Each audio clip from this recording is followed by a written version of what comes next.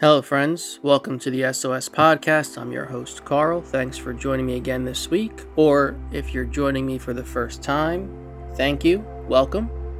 I'd like to start here with a scripture from the book of Psalms.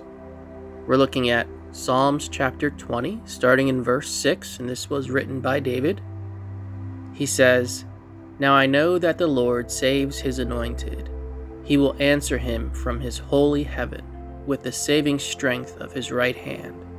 Some trust in chariots and some in horses, but we will remember the name of the Lord our God. They have bowed down and fallen, but we have risen and stand upright. Save, Lord. May the King answer us when we call." When David here speaks about the we, he's speaking about the anointed ones.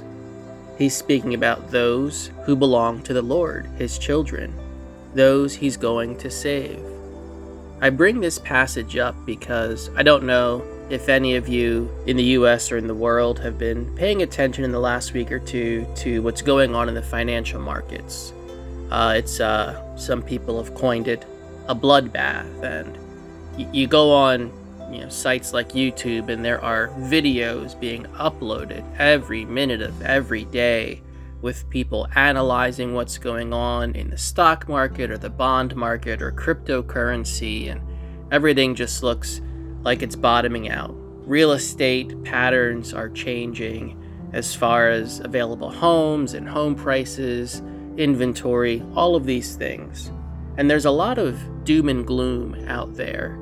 There are many messages of, not of hope, right? Not hopeful messages, hopeless messages. There are people who put all of their money into one investment and have seen that disappear. There are people who are going through some very dark times right now because of what's happening in their lives financially. Many have put their trust in the world and the world's systems. And what we're seeing right now in the financial markets is just one example of how the world will let us down. There's no guarantee. There is no security when we trust in the institutions of man. We can hope for the best. We can be strategic. We can try hard. But at the end of the day, when we talk about hope, when we talk about security, it really is only available in one place. There is only one guarantee for sustenance. There is only one guarantee for salvation. Forget about provision. Salvation. Let's talk about the real deal. Let's talk about the end game. Let's talk about the point of all of this. Because there are some people who are going to make out like bandits after this whole financial fluctuation happens. Once it bottoms out, things start to go back up. Those with means will take advantage of that, and they will come out ahead in the end. For them, this will be a great time. But that doesn't really mean anything in light of eternity. That really doesn't mean anything in light of, again, the end game. What's the end game? It's not this life. Certainly not this life. This is the appetizer. This is the precursor. This is what we have now, but which is a vapor. It's going to be gone like that, so fast. And all of a sudden, we're going to be hit with eternal life, what life really is. And that's the point of all of this. Horses and chariots might help you now. Your finances might help you now. Your personal connections in government or business or even in society might help you now. But this life is not about now. And that's the trap. That's the trap, is when people think that life is all about this living and breathing in this world, in this system of things. If you think this is all there is, then sure, of course you put your trust in those things. Because the point is to have the best life here by those standards. But we, the anointed ones, the children of God, the chosen ones, we understand that there is much more to life than this. when we read this passage, when we read the Psalms, generally, when we read the Psalms, assuming that the Psalms we're reading are written by David, because we're not sure on all of them. On this one, we're sure. It's a psalm of his. When we read these words, we have to keep in mind the perspective of the writer. David had seen a lot in his life to this point. He had seen what it was like to trust in chariots, to trust in position, to trust in government, to trust in man's armies, to trust in everything in this world that appears to have great power and authority and influence. But that power, authority, and influence only exists in this world. So how great is that power, authority, and influence when it exists only in a place that is imperfect and temporary, that will pass away? We can be tempted to read this passage and think that David is just talking about hard times. You know, when things get rough, where do we put our trust? But he's not. He's not talking about just hard times. He's talking about always. He's talking about life, generally. Where do we put our trust for everything? Hard times, easy times, mediocre times that really make no difference and don't make a blip on our radar at all. During all times, where is our trust? In all things, where is our trust? For some people, they are their own horses and chariots. They think, I can take care of it. I can always take care of it. I'm good enough. I'm big enough. I'm strong enough. I'm smart enough. I have what it takes to take care of it all. I'm very self-confident. They think that's a good thing, right? They think it's a good thing to believe in themselves. But where does faith in yourself get you when that's the only faith you have? It gets you nowhere.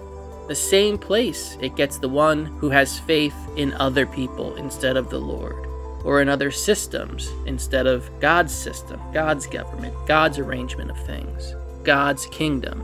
Today's episode is about taking stock of how we live our lives from the perspective of, what am I anchored on? Let's say you're one of those people who has a lot of your money invested in these financial markets and it's not doing well. Are you thinking, well, if this thing bottoms out and I lose everything, I'm done? Or are you thinking, well, I could be financially wiped out, but my trust isn't in my finances. My trust isn't in that balance. My trust isn't in some number. My trust is in the Lord. And if it bottoms out and I get wiped out, I'm no worse off. I'm no less than I was.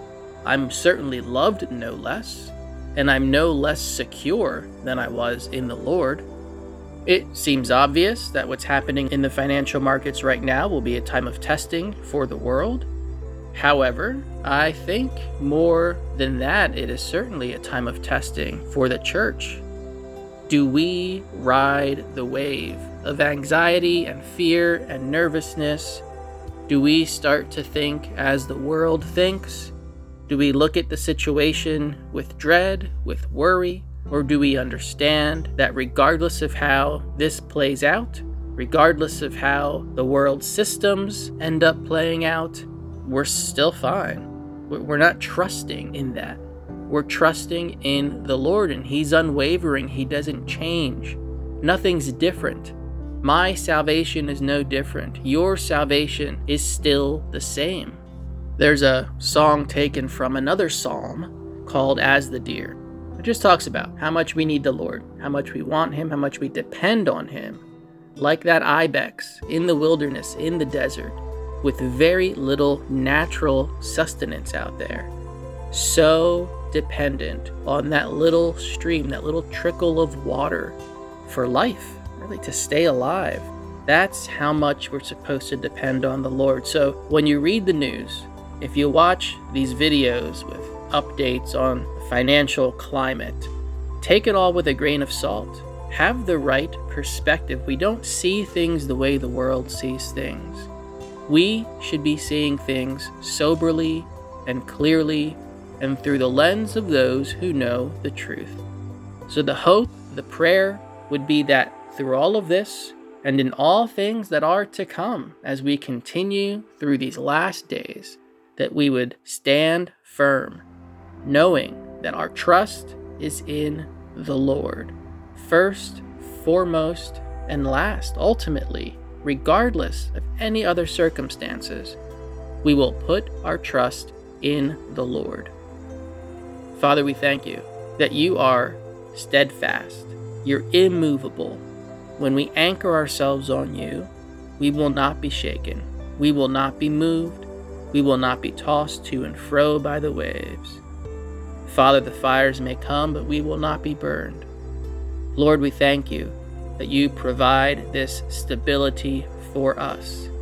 And if there be any way in our lives where we have decided to trust in something else other than you, Father God, please reveal that to us, that we would repent and change our ways, that we would do what David says here, that we would do what you command us to do, which is to trust wholly in you. Father, we love you, and we can't wait to see you face to face. In Jesus' name we pray, amen. Good day, and God bless. We hope you have enjoyed this week's episode of the Sold Out Soul podcast. If you would like to sow financially into the work that we're doing here, please visit soulsrestoredministries.org and click the donate button.